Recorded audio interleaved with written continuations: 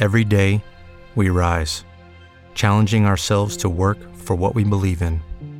At U.S. Border Patrol, protecting our borders is more than a job. It's a calling. Agents answer the call, working together to keep our country and communities safe. If you're ready for a new mission, join U.S. Border Patrol and go beyond. Learn more at cbp.gov/careers.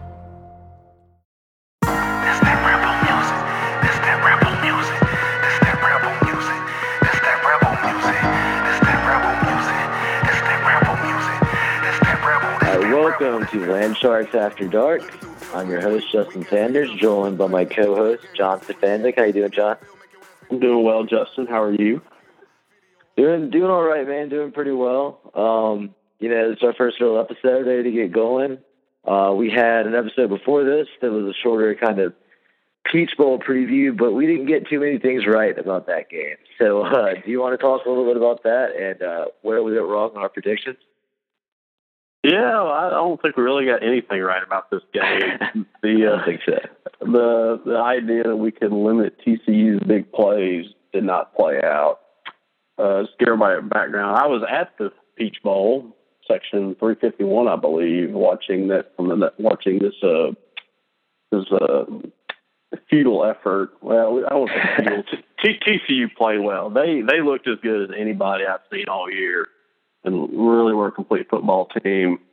They certainly looked like somebody that deserved to be in a playoff spot. Now, if you want to sit, I mean, not to get into this, but if somebody wants to make a side argument, well, who are you going to take out of the 14 playoff? I don't know. Playoff probably goes 8 teams, but that's a whole other discussion. We can have that in a future episode of Landsharks After Dark. Absolutely. But back to the Peach Bowl. Basically, the fear, if you're an Ole Miss fan going into this game, was without no Vince Sanders, no Laquan Treadwell, no Aaron Morris. You're thin at receiver. You're thin at offensive line. Could the offense find a way to move the ball? And essentially, what I saw was TCU was able to clamp down, play one-on-one coverage with their secondary. They weren't scared of anybody being a mismatch in their eyes, with the exception of Evan Ingram.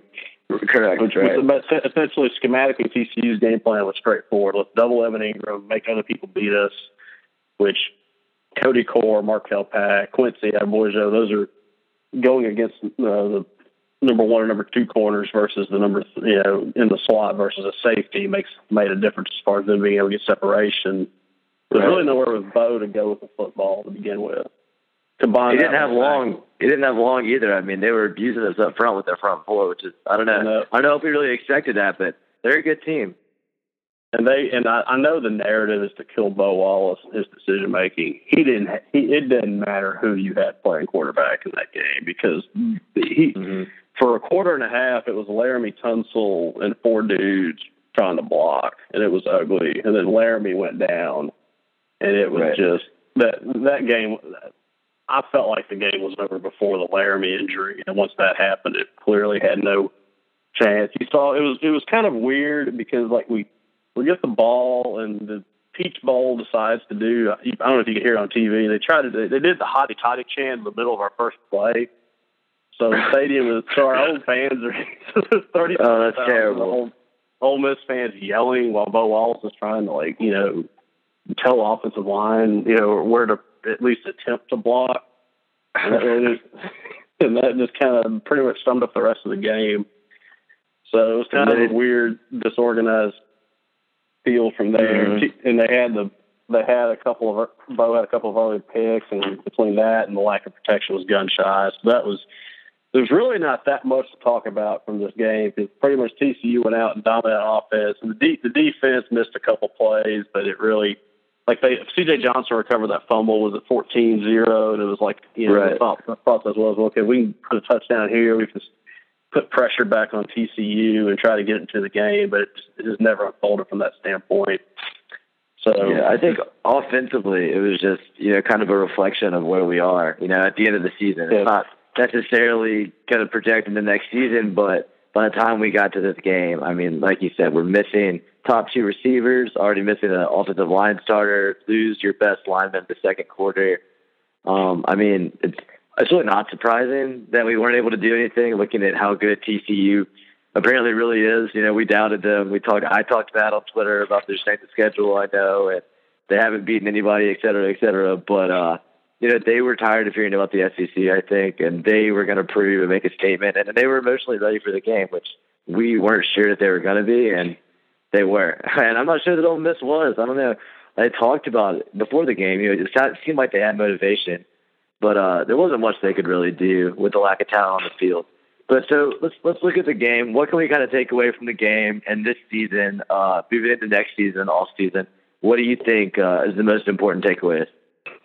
I think the only thing that really matters from the game into the off season and going forward is the fact that you're concerned that Laramie Tunsil gets back healthy 100%, which the early prognosis for that is I think it's a 4 to 6 month recovery period. I think he's already had surgery, I would assume, and he'll go through rehab, but he'll be ready to go by August. And if he makes a full recovery, honestly, there's no point. Laramie has no reason to go through spring practice. He knows how to play offensive line. I mean, conditioning, you could argue, but, he can't get hurt. He can't get hurt later, I guess, this way, if that makes any sense. So assuming he makes a full recovery, everything's fine. As far as what the game exposed, the deficiencies on offense, part of that's a health issue. But part of that's a talent issue. We talked about a little bit on our preview, but really the biggest area for improvement with talent-wise on this team is clearly offensive line, and that needs to get addressed through recruiting. They have a couple of guys committed with Javon Patterson and Drew Richmond that can come in and potentially help immediately on that front, as well as developing current guys too. Like Rod Taylor has SEC talent, I believe, but he just having him go through a full off season to both get in better shape and really be an SEC lineman from a physical standpoint, as well as better understand the playbook. It's just a matter of refining his potential. So that's from a talent recruiting standpoint, that's the biggest issue. Also, you could argue there's a running back. There's no NFL running back on the roster right now. Jalen's really good at catching balls out of the backfield, but they don't have anybody they can just hand the ball to 25 times a game and say, here, go get us yards. I mean, there's no Nick Chubb or Todd Gurley or TJ Yeldon. All those guys don't grow on trees, so it's hard to, everybody wants those type of players. But Ole Miss needs to develop. They need to basically develop a running game, and that composes of both offensive line and running back play. So that's really, we can talk about that in the spring. We talk about that long term. That's basically that's kind of the dead horse we can beat until it gets solved, essentially. And the other part of that too is schematically, and I think we mentioned this a little bit on our previous show, but I'll hit it here for people listening to us for the first time. It would be we have, and this is kind of I'll try to make this concise. Freeze inherited a Houston Nutt offensive lineman, and all Houston Nutt jokes aside, Nutt wanted a power running game with big linemen, just a physical, straightforward north-south running game, more or less, which is philosophically the opposite of Hugh Freeze. Wants more of an athletic, quick line, and wants to use misdirection and speed. So people want to make the argument, well, our line, we have 3 4-star talent on the O-line. Mississippi State has those same ranked players. Why can they run the ball better than us? Well, those guys are recruited to a different system. And that so you not only, it's one thing to have talent on paper. It's another thing to have talent on paper that matches what you want to do philosophically. And it's another thing when you're really going against teams with superior talent on the other side of the ball. So we can, I don't want to sound like I'm making excuses or anything, but the offensive line is kind of the last unit to be, rebuilt, if you will, from where the program was. And part of that wasn't necessarily intentional. It's kind of the way breaks fell in recruiting, but part of it is too, you can only recruit 25 players a year, so you can only address so many positions at a time. But that's the long and the short of it is that's the kind of the last step as far as this program is concerned in really developing into a complete elite SEC football team. Right, exactly. And like you said, on paper, this offseason, the offensive line could go from, being one of the most inexperienced in the conference to being one of the most experienced, just, having another year under their belt. We got everybody coming back pretty much. We got a lot of young guys coming in that can push for playing time. So we'll see what goes on in the offseason with that. Hopefully, no more injuries. Kids can just keep, getting their weight down. Some of the kids have needed that and get more reps in game. But like you said, the running game is obviously an issue this season. We're going to have to address that moving forward. I don't know necessarily that it's going to be recruiting those backs. Like it's hard to find Leonard Fournette. It's hard to find T.J. Yeldon, like you said. But we have talent in the backfield. We have to get the offensive line play better to create gaps for them and get pushed. But also the non-traditional ways to run the ball. We've seen that some. Freeze will run the wide receiver around, kind of like Auburn will do, like with Ricardo Lewis and all that kind of stuff. But I want to see maybe more of that schematically next year. I don't know. I want to see us keep trying different things. Freeze can be really good about, being creative and play calling. They can also have games where it seems like all he calls is exactly what the defense is expecting, which is kind of how it felt against TCU. Like they had watched all of our film and every play, they knew it was coming. And I don't know if that's going to be just take time for him to develop that part of his game, or if we need, more offensive minds on the staff, or what it is exactly. But we might have to get creative to make up for the talent deficit when it comes to the running game. But I would look across it. Good.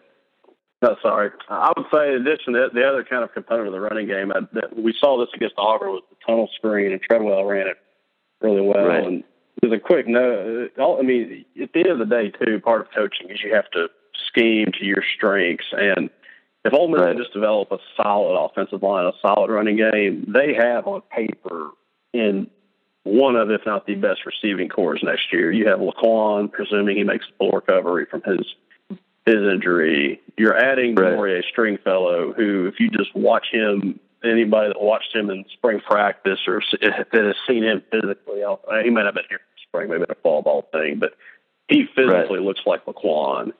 And they may potentially add another guy or two in recruiting, along with, I think, Dial Harris is a redshirt freshman.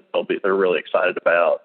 And then you have that makes Evan Ingram, say, the third or the fourth option, which is really scary. You can ask Jeff Collins and Dan Mullen or anybody else that suffered to Ingram hitting him over the middle. So that really, on paper, that's your strength. So if you can develop I guess the question is, how do you turn this into a running game? You have receivers that block really well on the outside. You can also throw a few tunnels, quick screens and set that. That would expand the defense. You can come back and hit them inside. So that's kind of where I would anticipate kind of this team headed from an offensive standpoint. The question is that what the coaching staff sees, and where do they want to fall in on that? Right. I'm with you. I would love to see the screen game kind of come back more.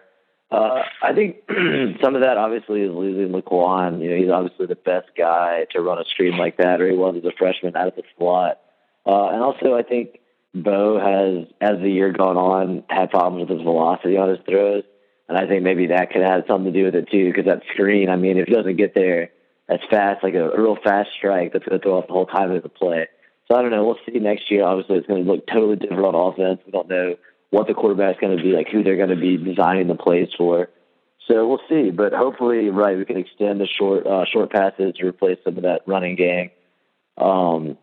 Like you said about the wide receivers, I mean, we're going to hear a lot, I think, about Maurice Stringfellow in the spring. The coaches have been really quiet about that. I had a friend tell me that this weekend that he thinks that's because they don't want to scare off, some of this wide receiver talent that we're still recruiting.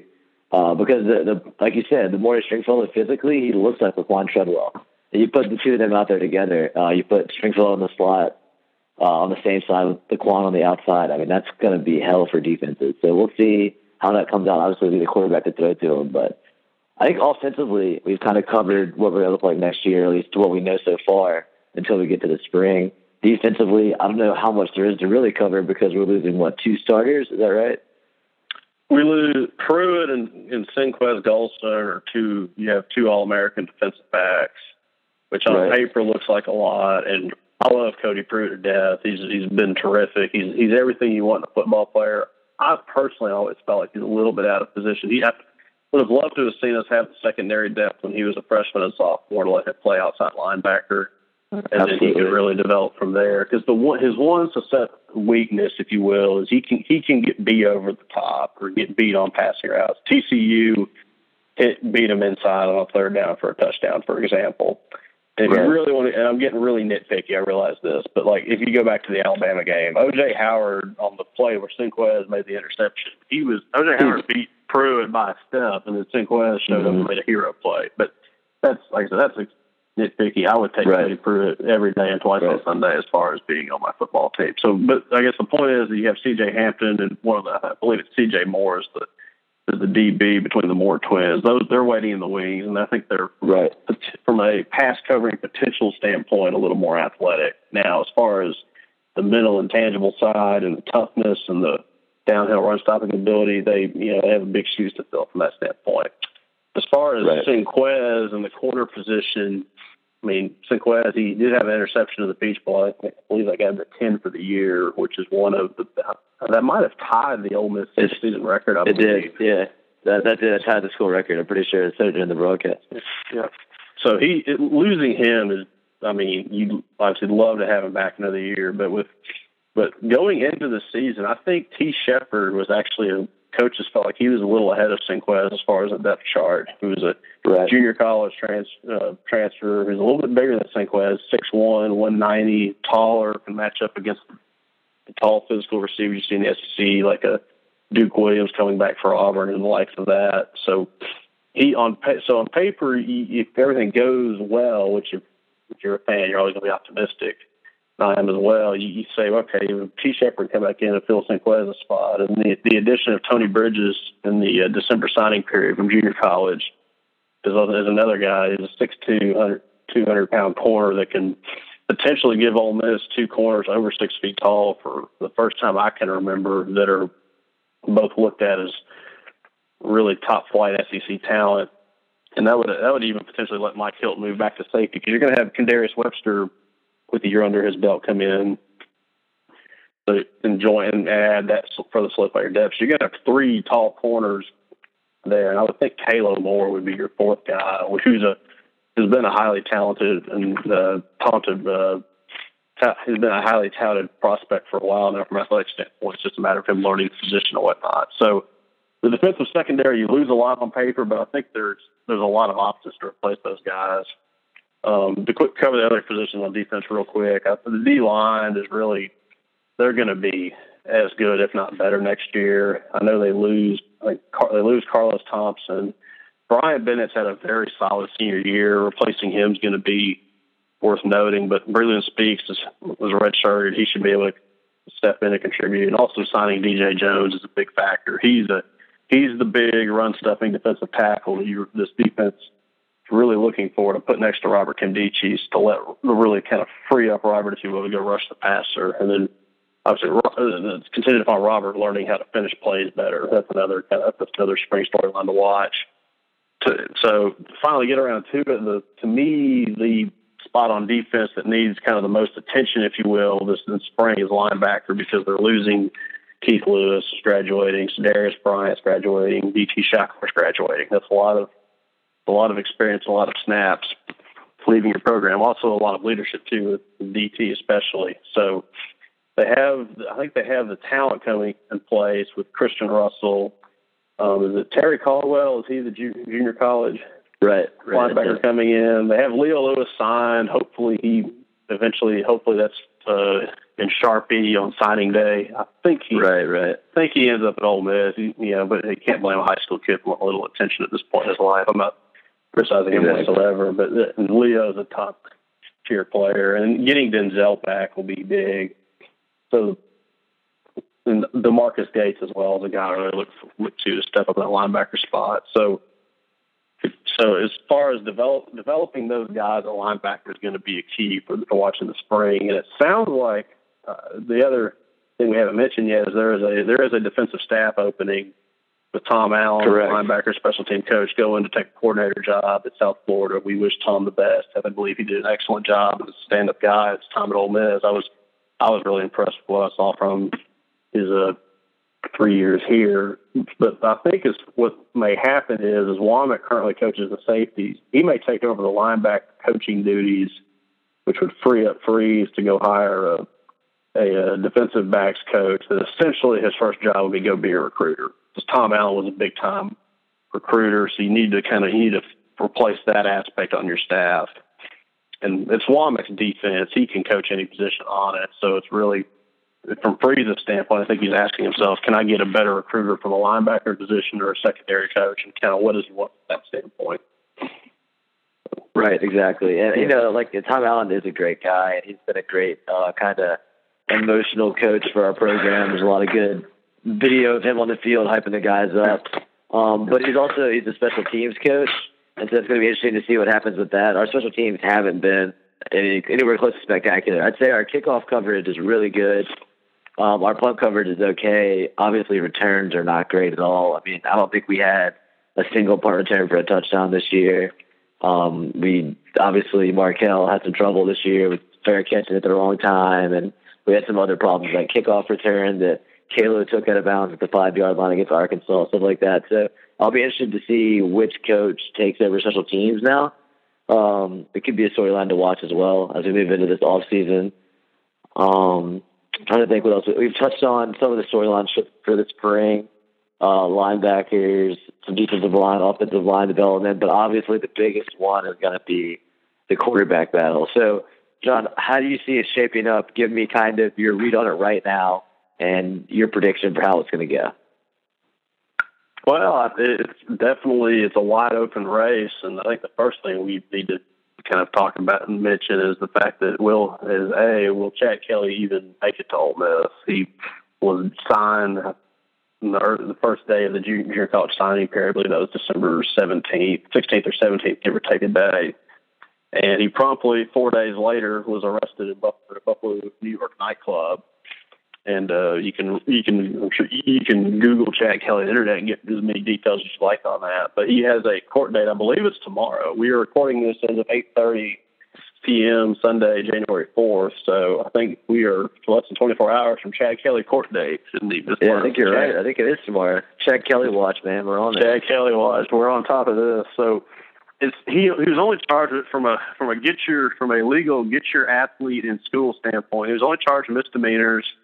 The only quote we have from Freeze on the matter is that he's waiting for the legal process to resolve itself, which to be blunt, because I think that's going to be the attitude, the way we go about it on this podcast, is I think Freeze is basically saying, look, go get you a good lawyer, get your misdemeanors knocked down substantially or even dismissed, and as long as it doesn't, most of the allegations are proved untrue or not provable, I guess, for lack of a better way of putting it, then we'll make it look better from a PR standpoint. I don't think he did anything just ridiculous. He tried the video I've seen on it. He was trying to stand up for his friend, and the bouncer initiated the altercation. It kind of got out of control from there. Now, he should have known to get away from that. He probably should have been there to begin with, but it's not like he was going around looking for a fight necessarily. So, long story short, but I'm going to assume Chad Kelly enrolls in class and is practicing in spring.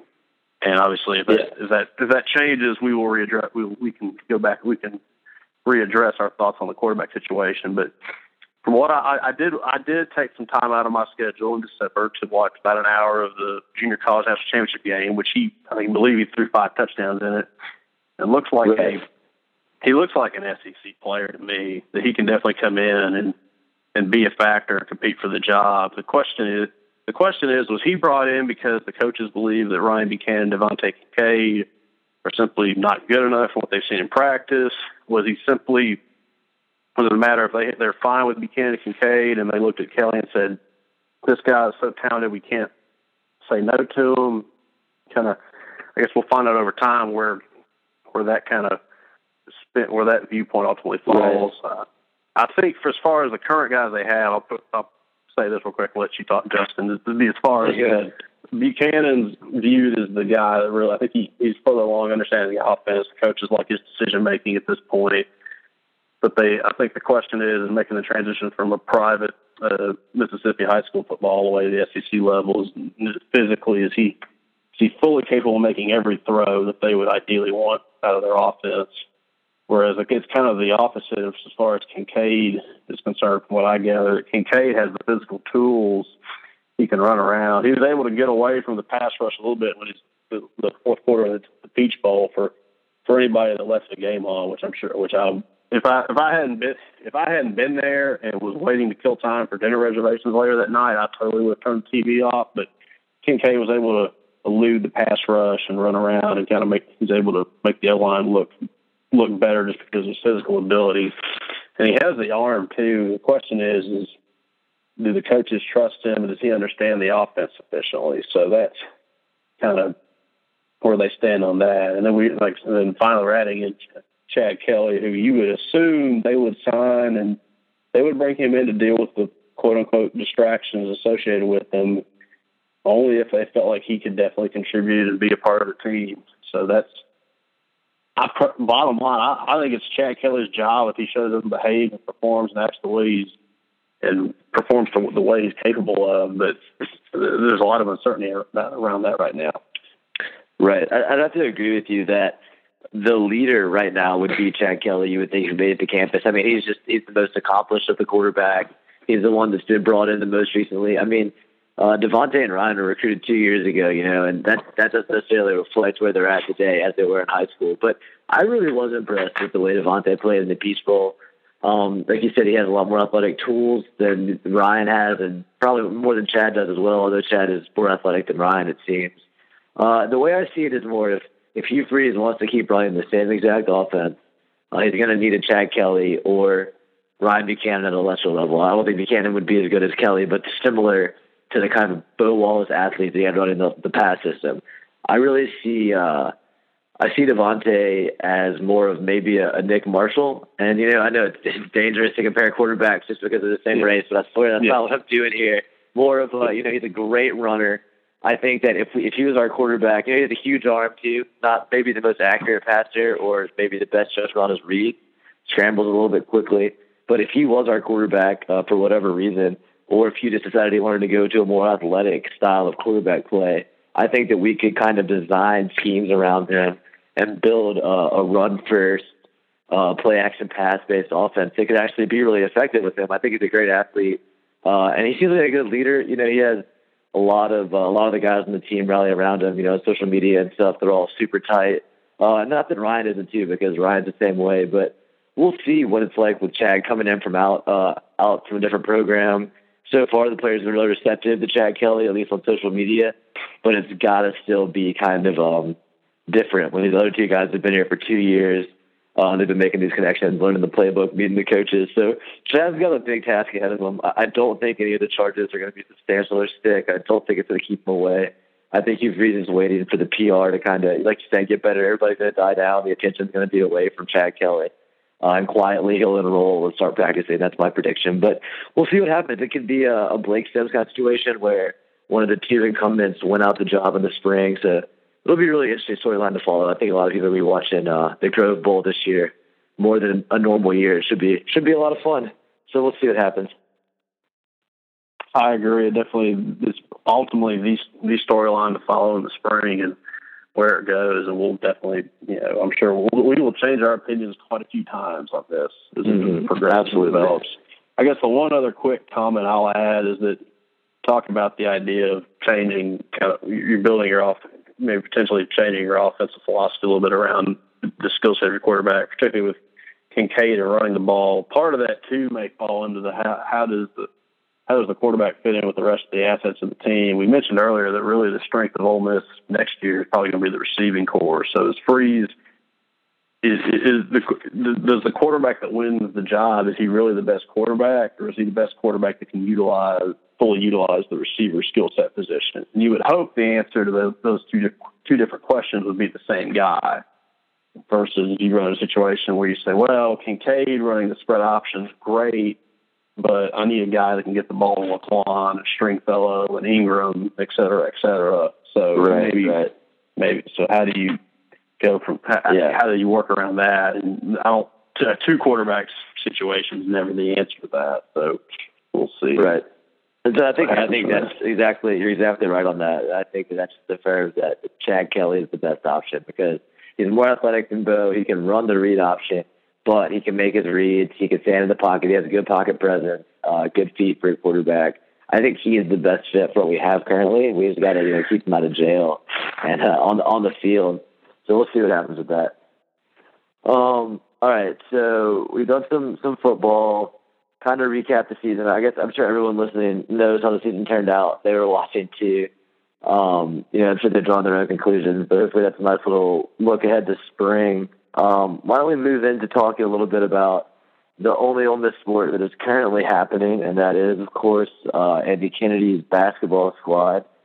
Been an interesting season so far. I think right now 8-4, maybe 9-4 now that. I think they're 9-4 with the win over Austin Peay, but yeah, 9-4. I would pull that up right now. Yeah. So some decent wins on the resume and some horrifying losses. Opened the season with the loss of Charleston Southern. That was just miserable. And we've lost a couple other weird games at home. But, we beat Creighton in the tournament down in Niceville, Florida, beat Oregon at Oregon, and Cincinnati, if that turns out to be a thing. But the season is still, I don't know, let's say young. We're maybe pretty well along now. The conference play starts on Tuesday. That's going to be exciting. You excited about that, John? Definitely, although going into Rupp Arena, it's just, Kentucky for the I'm first really game. not sure what we're going to learn from that, so we will see where that goes. I think we're going to learn that Kentucky is a really good team. If anyone doesn't already know that, but we'll see. For sure. So what do you see? Yeah, go ahead. Yeah, I was just going to say it's been the weird part of this team's open is they have 3 losses at home to teams that they should at least be even with talent-wise. I think we can all agree on that. The Charleston Southern game was just baffling, except for the fact it's the first game. You have a lot of new players. The whole getting everybody together from a continuity standpoint, you look at that. They went and they beat Creighton and Cincinnati in a neutral site game down in Niceville, I believe, is where they played that Florida Gulf Coast tournament. So they look good from there and thinking, okay, they got this together. They're going to make a run. They lose TCU at home by double digits, which was really a little bit which is pretty baffling. And then they go and win on the road at Oregon, and they lose at home to Western Kentucky. And they went and they played Dayton close. The final score with Dayton was close. I didn't get a chance to see that game and see if it was really competitive or not. But it was competitive. I mean, it was the same problem we've had in all of our losses where they're shooting way more free throws than us. We're just not creating opportunities for ourselves, and we can't catch up. But it was a good effort. I think we lost by 4. Yeah, so that was so far they have a better record on the road than home, and I think do we still lead the nation in free throw percentage, which would be the ultimate Andy Kennedy troll of all time. It makes no sense because we've always complained that our teams shoot terrible free throws, and then out of nowhere, this random team, I think right now they're shooting 78. Stephon Moody leads the SEC, 87%, I believe. He's like number 9 in the country. But even the big men are shooting well. I mean, I think Colby is close to 80%. So it's interesting. I guess that's one good thing about having kind of the journeyman transfer team is these guys at least know how to shoot free throws. I agree with that. I guess as far as on-floor chemistry, and I'm probably going to phrase this as more questions to you because I feel like you probably watch more basketball than I have. But it seems like that Jarvis and Moody, it either needs to be one of them or the other on the court kind of running and being the focal point of the offense. I think they function better independently than they do on the court together. Do you think that's the case, or is it just a matter of filling each other out, or kind of what are your thoughts on that? Yeah, I think that's a really good question, and I've kind of seen both sides of it. But I think really what I see when Stephon and Jarvis are on the court together is just Stephon is a streaky player. He's kind of like Marshall Henderson was in that he can get really hot, he can get really cold. But at the end of the day, I think Moody wants to help Jarvis out. He wants to take pressure off him. He wants to, be a scoring threat so that Jarvis can just create. And it's really worked in some games.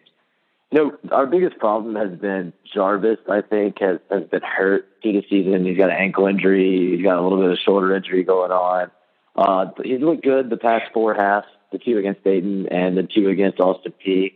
But we're really going to have him stay consistent. Snoop White has really been impressive this season in a lot of games. So he has to be a consistent scoring threat. I think if all 3 of those, Snoop White, Jarvis Summers, and Stephon Moody, although Moody is going to be up and down, if they can all produce, maybe 10 to 15 points a game, I think we're doing pretty well. But the big matchup is also the big men down low because Colby and Saiz aren't that experienced. MJ Rhett isn't really big enough.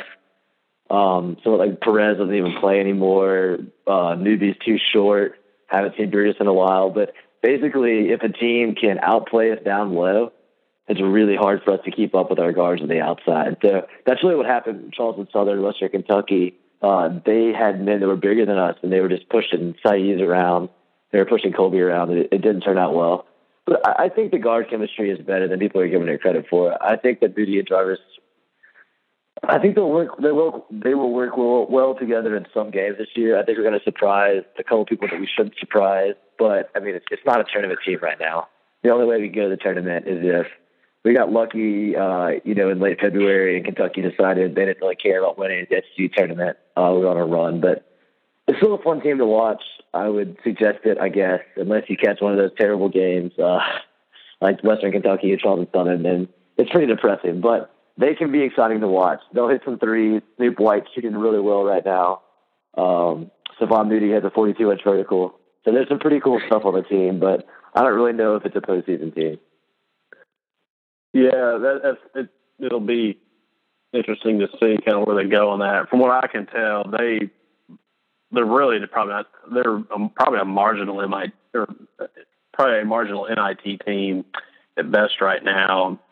I think as far as somebody asking, that doesn't really pay much attention. Football season's over, conference play kicking up. What does this team ask themselves? What does this team have to do to get to the NCAA tournament? Well, they probably need to go realistically about 14-4 in the SEC. And you ask yourself, well, why does it need to be that high? Well, the league's really not that good at basketball, and there's not that many opportunities for quality wins. I mean, I have the schedule pulled up. They're not going to win in Rupp Arena. I don't think anybody is.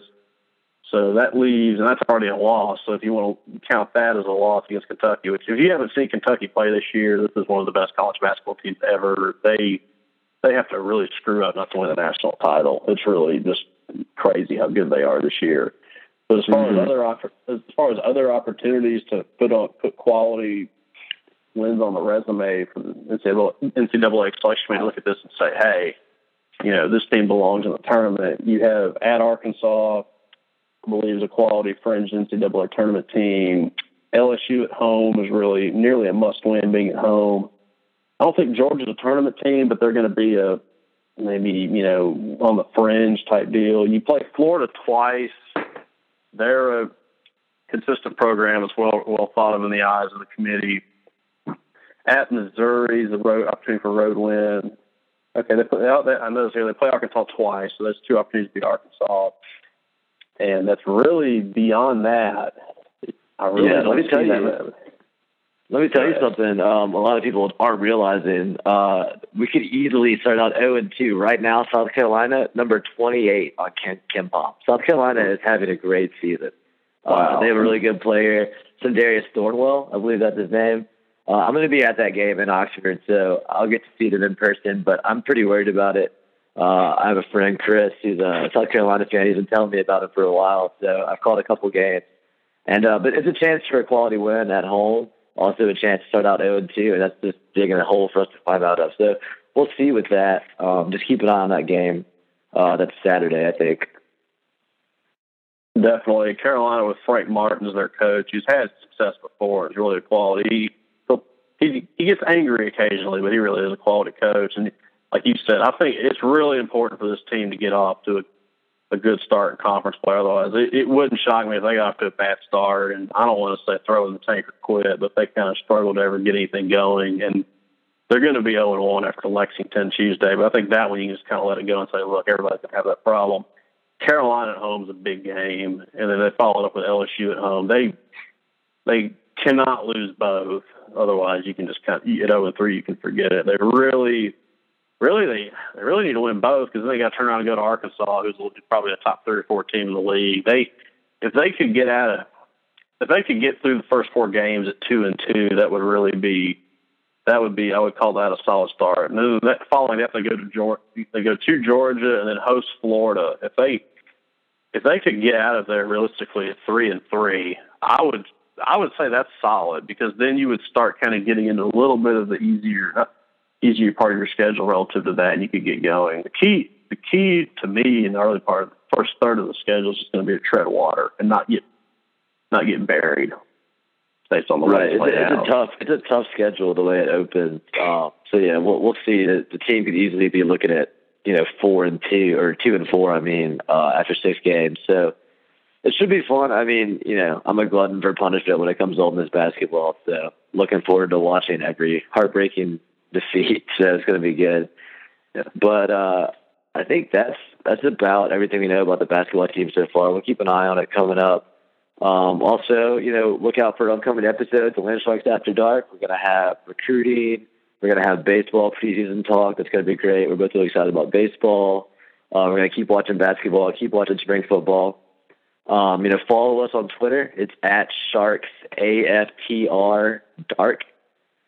Stay updated on new episodes, everything else that's going on, whatever we're thinking about, Ole Miss related topics. You got anything else you want to talk about, John? I think that's it. We're going to hammer recruiting pretty hard because that's football's king, and the key to making this taking the next step with the football program is who you bring into play. So we will hammer that. We have, I believe, January 15th is when the dead period ends. That really gets going. I think it's January 23rd is the Saturday of the big recruiting weekend that Ole Miss does. It's two Saturdays before National Signing Day, which is the first Wednesday in February. I believe that's February. I'm not sure the date on that exactly. Whatever the first Wednesday in February is. So that's within the next month or so, we'll definitely keep an eye on that, along with the basketball, and kind of see if this team gives us a spark, where to go. As far as predictions for basketball, I would say this is probably a fringe and IT team. It's probably a 10-8, 11-7 team. Middle of the road. Yeah, I mean, that's fair. I agree with you on that. We'll keep an eye on that. We will be on top of recruiting. We may have a special guest or two to join us and give us their thoughts on that. And then when recruiting's over with, we're going to be about 10 days away from Ole Miss baseball, which coming off their number 3 finish last year, first trip to Omaha in 42 years. Mike Bianco, everybody can stop complaining about him. He's solidified as the guy in charge of the program. Got a new contract, well deserved to solidify it. I am really excited to watch Christian Trent pitch on Friday night myself. That is going to be really good. So as am I. Yeah, it's going to be a great baseball season. Hopefully, a lot of storylines to follow there. So stay tuned, listen in, follow up. Thanks for listening, and we'll see you next time. With Lucky Land Slots, you can get lucky just about anywhere. Dearly beloved, we are gathered here today to. Has anyone seen the bride and groom? Sorry, we're here. We were getting lucky in the limo and we lost track of time. No, Lucky Land Casino, with cash prizes that add up quicker than a guest registry. In that case, I pronounce you lucky. Play for free at LuckyLandSlots.com. Daily bonuses are waiting. No purchase necessary. Void where prohibited by law. 18+. Terms and conditions apply. See website for details.